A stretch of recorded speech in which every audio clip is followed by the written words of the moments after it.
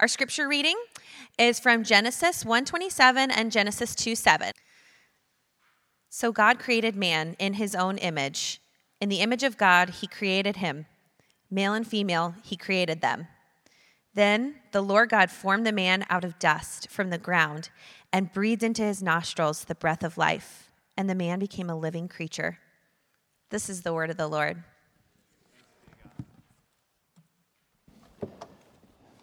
Thanks, Emily. Well, good morning. My name's Bill. I'm one of the pastors here, and thanks for being with us this morning. And we are continuing in our series through the book of Genesis, and we are still in chapters 1 and 2. We've been here for about a month now, and we will eventually get out of chapters 1 and 2. But these first two chapters of Genesis are so critical for understanding not just the book of Genesis, but really the whole story of Scripture, that we want to spend some time soaking in them at the beginning. And so as we've studied so far, we've established that God has made a good world with beauty and meaning and order and purpose, and that this was meant to function. This world was designed to function as a kind of temple, a place where God would dwell with his people, a place where they would meet and enjoy one another. We've seen that we as human beings are made in God's image to reflect him, to connect with him and others, to rule and reign over his world with him as kings and queens commissioned to govern the good world that he has made, to make something of it, to draw out all of its potentiality. Now imagine that you are living in that place, in the garden, this beautiful, perfect place where all is as it should be. And every day there, you're discovering something new about the world, about yourself. And at some point in that process, it's bound to happen. You sort of look down and you say, I've got a body. And then also you look further down and you're like, and I'm naked. I'm not wearing any clothes here in the garden, which is okay, because in the garden, right, there's no shame yet. The fall hasn't happened. It's okay. But that's not the world we live in now, right? We don't live in that world today. And so think about this, though. God decided to give you a body. And not just any body, but the particular body that is sitting in the pew here this morning.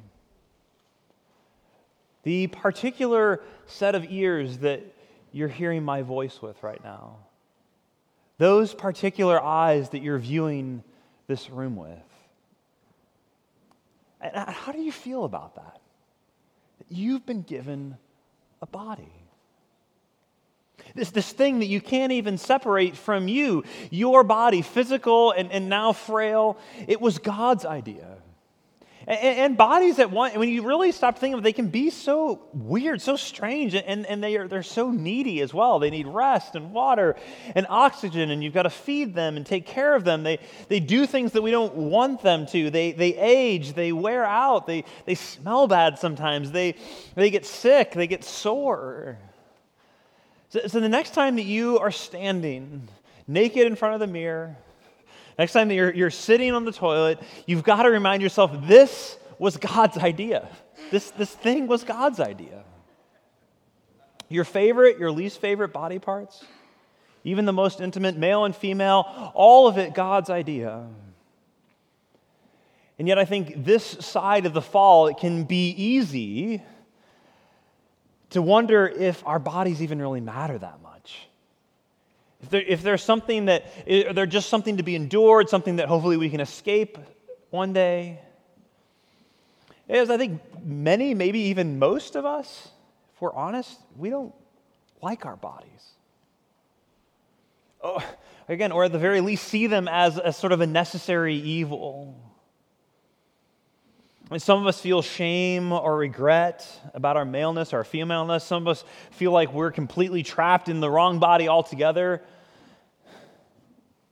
We're broken, aren't we? And broken not just in sort of the immaterial part of us, our heart or our mind, but in everything, in our bodies.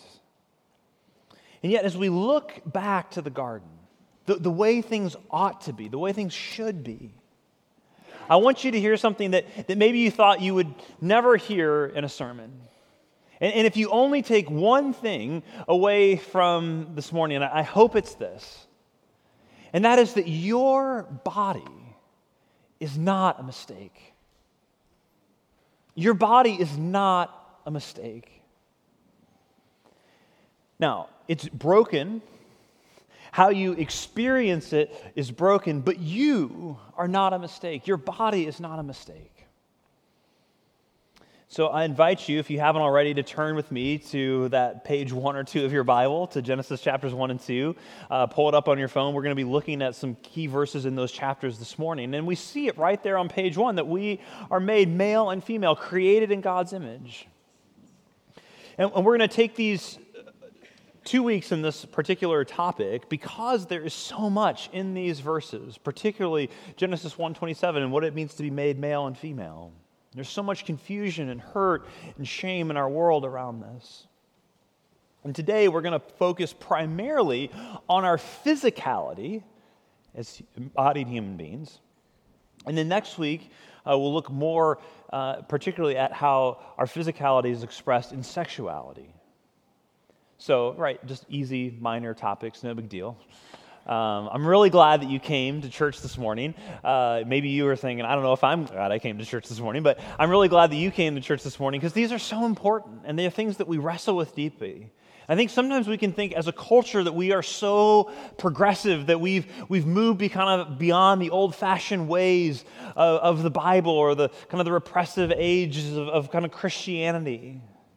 But here's the thing, you may not like what the Bible has to say about sexuality or gender. But if we're really honest, when we look around at our broader culture, does our culture really have it figured out? Is it really painting a picture of human flourishing in these areas? There's so much confusion, abuse, shame. We're miserable, aren't we? Perhaps maybe God can show us a better way. So let's pray to him now before we go any further this morning. Father in heaven, I thank you that you hear us when we pray, that you hear our voices. You don't just sense our thoughts, but you actually hear our voices, the embodied voice when we pray. Would you help us this morning to have a deeper understanding and appreciation for who you've made us to be, in your image, with bodies. We pray this in Jesus' name, in the name of Jesus who had a body, who indeed still has a body. Amen. So your body is not a mistake. And we're going to see 5 things about that this morning. Don't worry, we'll still normal length sermon, just 5 points. 5 things this morning that we are going to go through. But because it is 5 things, we better get going in this and jump right in. So the first thing that we see here in the text is that we are on purpose. You, including your body, is not an accident. We are on purpose. In fact, you don't just have a body. Sometimes we talk about that, I have a body, but you actually are a body.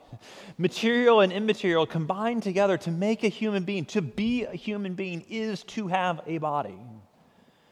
And look specifically at Genesis chapter 2, verse 7. Genesis chapter 2, verse 7. I'll have it up on the screen here, but take a look there. You'll see it. The purposefulness, the intentionality, the material and the immaterial together. So Genesis chapter 2, verse 7.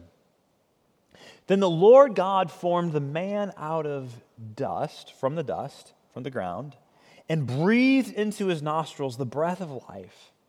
And the man became a living creature. So God forms us as human beings out of the dust on purpose, physicality, materiality, atoms, molecules, cells, the stuff of matter. It's what we are made of. And then he breathes his life into us. And God calls what he has made on purpose, infused with life, not just good, but very good. All of it, not just the immaterial. He doesn't just sort of look at human beings and say, well, your spirit is good, your body's kind of okay. No, the whole of who you are, very good. Your body matters.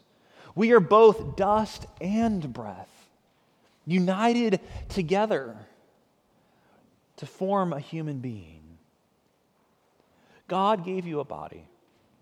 Jesus has a body. When Jesus rose again, he had a body. He has a body right now. You will have a body in new creation. We don't become ghosts when we die. We don't just become immaterial spirits. That's a very Greek idea. It's not a biblical idea. Human beings have bodies, and it's a gift. It's not a burden to escape, a problem to be solved, or even just a tool to be used however we want. Our bodies are a gift. They're on purpose.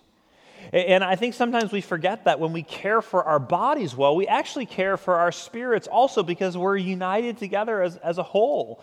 With spiritual formation, we use that language in the church sometimes to talk about our growth and our relationship with spiritual formation. But spiritual formation happens to you as a whole person. It's not like you can sort of choose, I'm going to just form my spirit apart from my body. It doesn't work like that. Spiritual formation happens to you as a whole person with a body. For example, I am a better Christian when I'm well rested. I'm more likely to trust, to forgive, to be patient, to exhibit the fruit of the Spirit when I've had a good night's sleep. Why? Because we're embodied. We can't separate who we are as bodies from who we are as people in Christ, as being spiritually formed. We are whole creatures. Your body matters to Jesus, which is why, like we talked about last week, rest is so important. It's not something that is sort of separate from our spiritual formation. It's an important, vital part of it. And for those of us who obsess about our bodies, maybe we're worried it's not thin enough or ripped enough or attractive enough, God has given you that particular body. And He says it's good. That it's not a mistake, that you are not a mistake, that you don't have to bow to our culture's expectations of beauty. God has already called you beautiful. He made you. You are on purpose. You are not a mistake. And so second, not only are we on purpose, we are also glorious together. So we're on purpose, but we're also glorious together. He made us different on purpose because we're not just generic, bland, indistinct, androgynous human beings. You know, when God made human beings, He made them male and female. And you see this back in chapter 1 in verses 26 and 27. Look at the first part of verse 26. Then God said, let us make man. That word man, there's the generic Hebrew word for humankind. You can say, let us make mankind or humankind in our image after our likeness. So God created mankind, humankind, in His own image. In the image of God, He created them. Then two distinct words, male and female, He created them. Male and female together, fully, truly, equally human, beautifully, wonderfully, gloriously distinct. So, fully, truly, equally human, beautifully, wonderfully, gloriously distinct. Does that sound familiar? Does that sound like any other profound Christian reality? Well, the answer is when we look at the image, like whose image as human beings we reflect. Because Christians believe in the triune God of the Bible. Father, Son, Holy Spirit, one God, sameness, three beautifully, wonderfully distinct persons, sameness and unity, otherness and distinctiveness. So how does the same other God, the one God who exists eternally in three persons, how does He make finite creatures to reflect His unity as well as His diversity? How does He do it? Well, He makes male and female. Same dignity, worth, given the same mission, task of exercising rule over the earth for glory. We are the same, fully, gloriously human, and that was radically countercultural at the time that this was written. And still radically countercultural in many parts of the world today, that men and women are equal in worth and value and dignity, that women aren't somehow fundamentally less than men. No other culture or religion had said anything like that men and women bear God's image together. No, that was brand new when Genesis was written. But we're not just the same. We are male and female. And there are distinct ways in which femaleness reflects the image of God, distinct ways in which our maleness reflects the image of God. And we cannot fully image God as either just male or female alone. We need one another gloriously together to reflect God to the world and what He's like.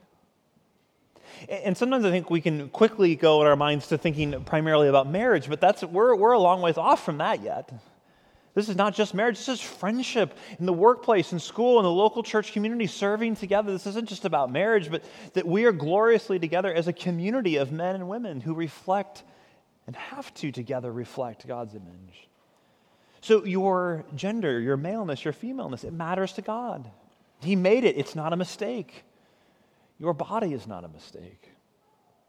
And Jesus picks up on this theme in the New Testament. He actually quotes these passages from Genesis. God made us male and female, same and different, and He did it on purpose.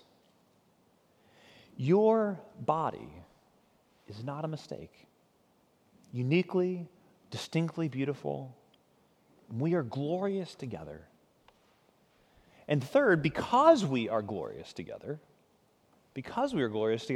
we are also better together.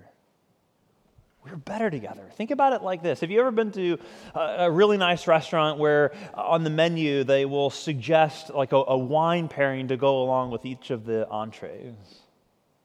Right, so you have this red wine, which is great on its own. It's phenomenal on its own. And you have this steak, this ribeye, this filet, whatever it might be, whatever your steak of choice is. Just amazing on its own.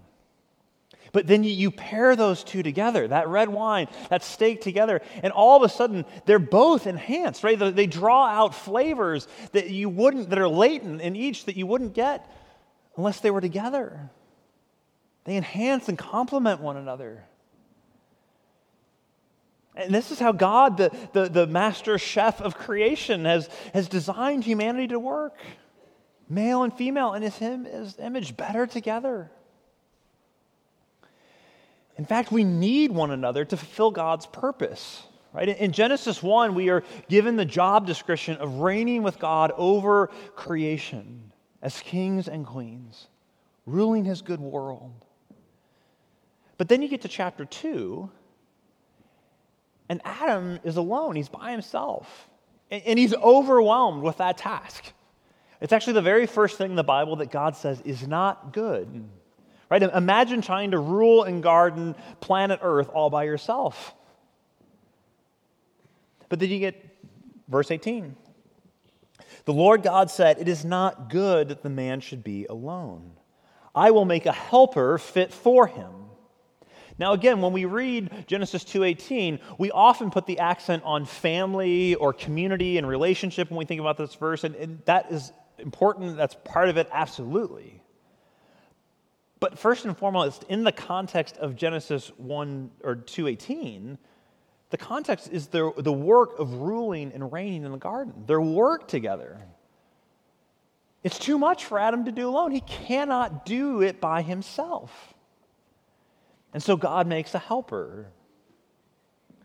Now, sometimes we can get caught up on that word helper because it can, in English, it can kind of sound to me like, oh, this is my little helper.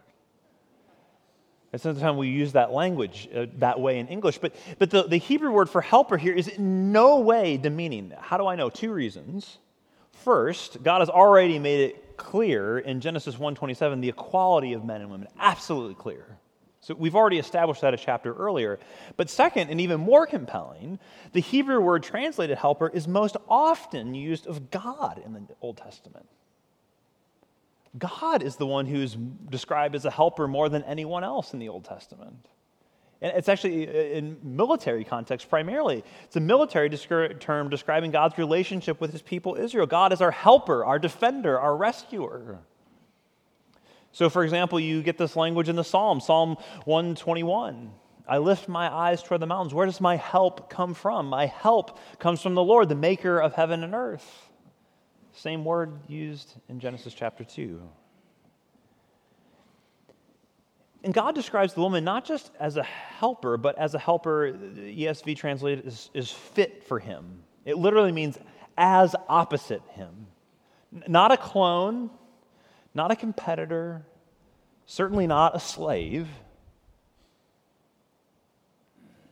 but rather two distinct humans made to be different, to complement one another, to do the work that God has called us to do.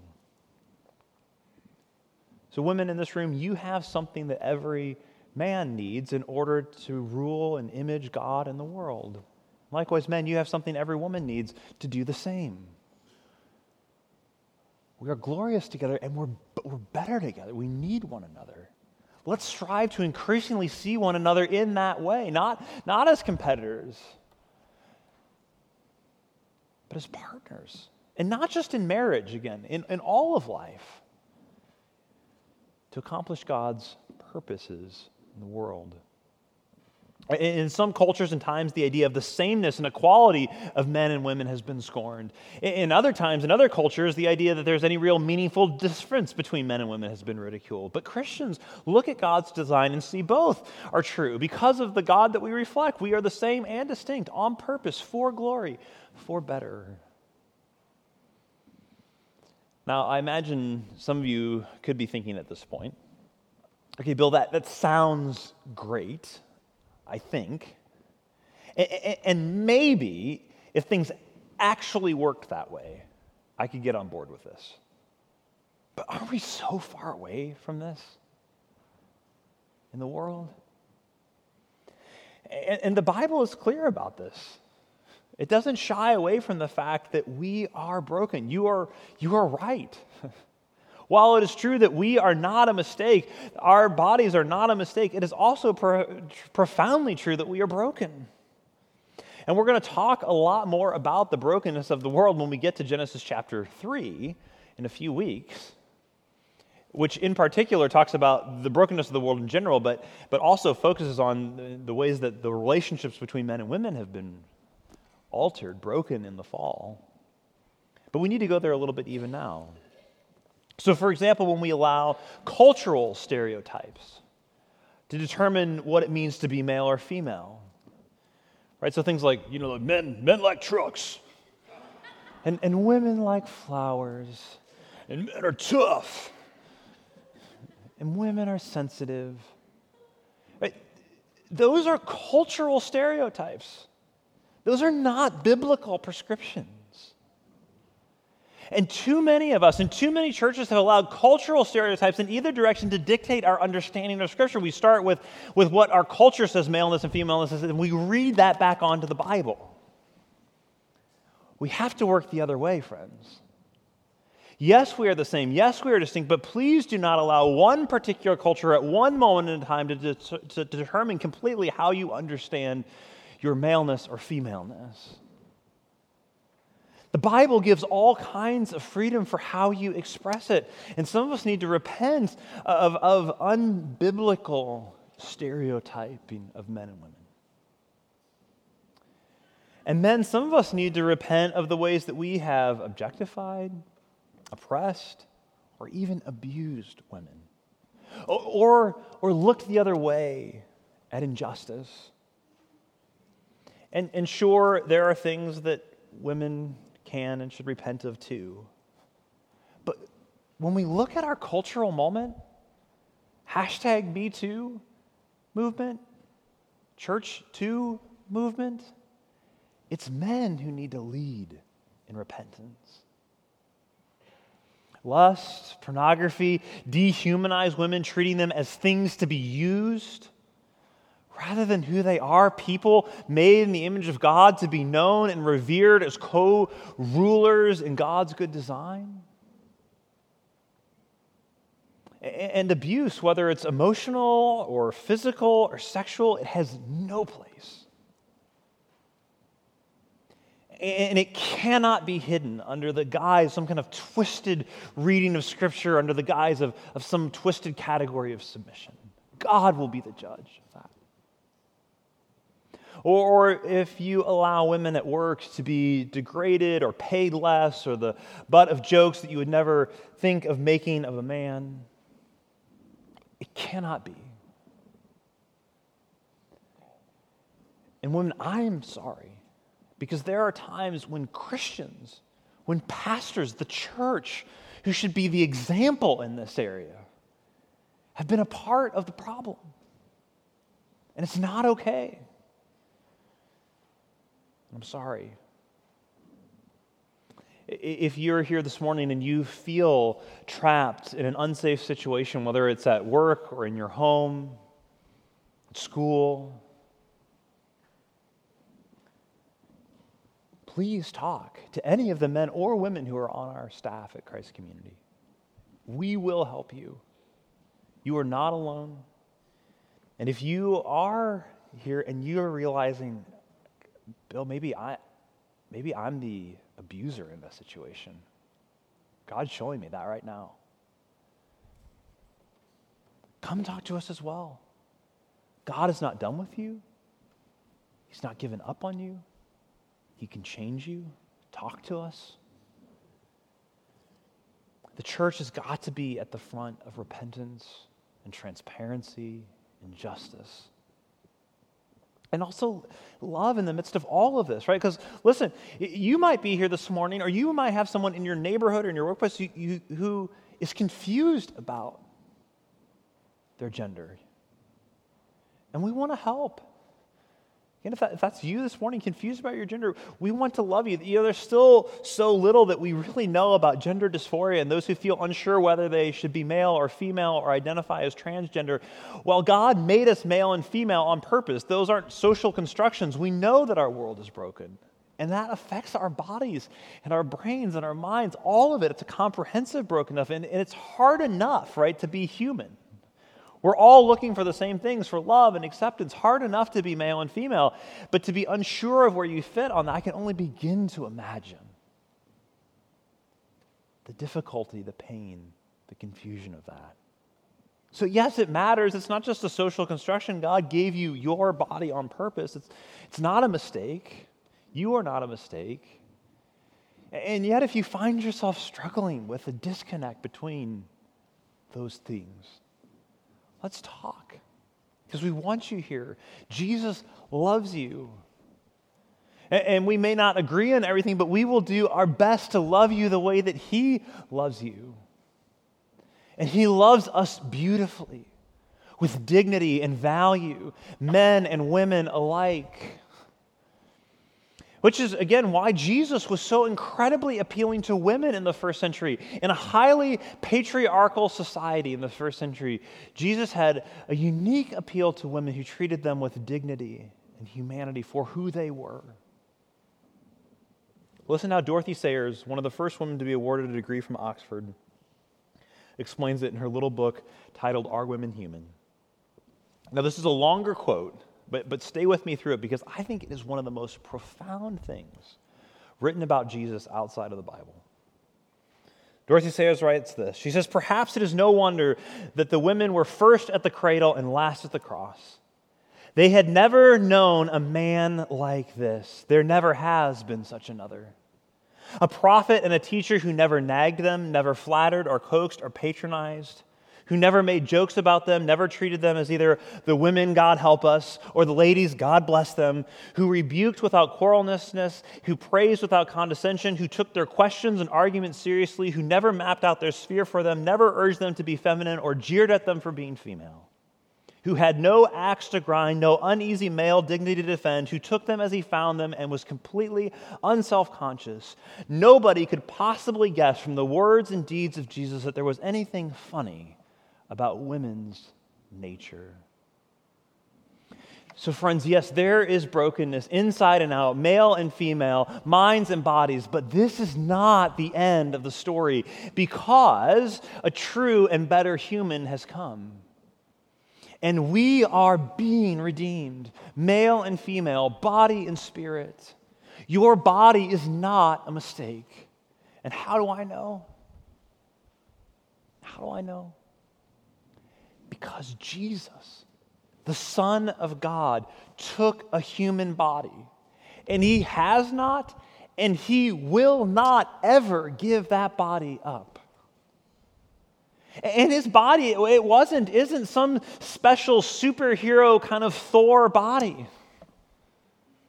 Right? In fact, Isaiah tells us his body wasn't even much to look at all. We get almost no physical description of Jesus in the Bible.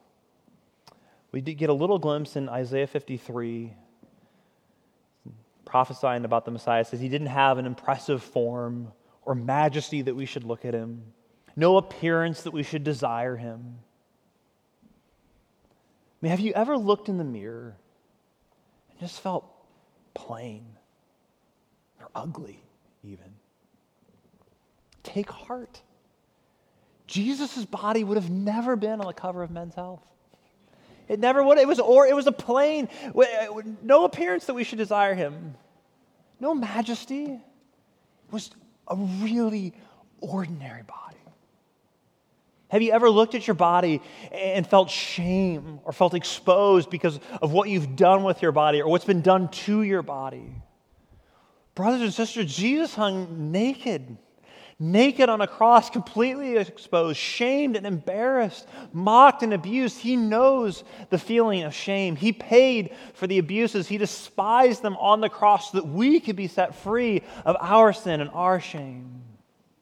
And he died and he rose again with a body. I cannot emphasize this enough. Jesus still has a human body. He still has it. He didn't give up his body when he ascended to heaven. There is right now, at this moment, a beating heart and breathing lungs, human lungs in heaven, in Jesus. Can you believe it? And one day, because of Jesus' bodily death and his bodily resurrection, I too will rise, though I die, and be raised to new life with an imperishable body to enjoy life with Jesus in the new heavens and the new earth, heaven and earth joined together forever. Your body is not a mistake. Your body is broken, but it can be redeemed. And you see this arrangement of being embodied as male and female. It's not an accident. It's not a mere biological necessity. It's God's good design, now and forever. It's not like God said, I tried this human body matter thing and then it didn't work out so well, and so when I do this again in new creation, I'm not going to do the body thing anymore. No. When he looks at you, and this really struck me this week as I was studying, I think often when I've used that phrase, when God looks at me, I think what I usually mean is he's looking at my heart, he's looking at my emotions. But when God looks at, he looks at the whole of your body. When God looks at me, he sees me, my body. Not just my mind, not just my heart. And when he looks at you, not just your heart, not just your mind, but when he looks at your body, he says, you are my beloved daughter. You are my treasured son. You are good. You are my creation, and I love you, including your body. Literally from the tips of your embodied toes to the top of your embodied head. You are very good. Jesus died as one of us. He rose from the dead as one of us, not so that we could escape our bodies someday, but so that he could make them new, like his. And so as we turn to communion this morning, we feast not on Jesus' spirit broken for us, but on his body broken for you. Not on his immaterial essence poured out for us, but in his blood shed for you. Jesus is embodied. He will be embodied, and we will see him with embodied eyes one day in the new heavens and the new earth.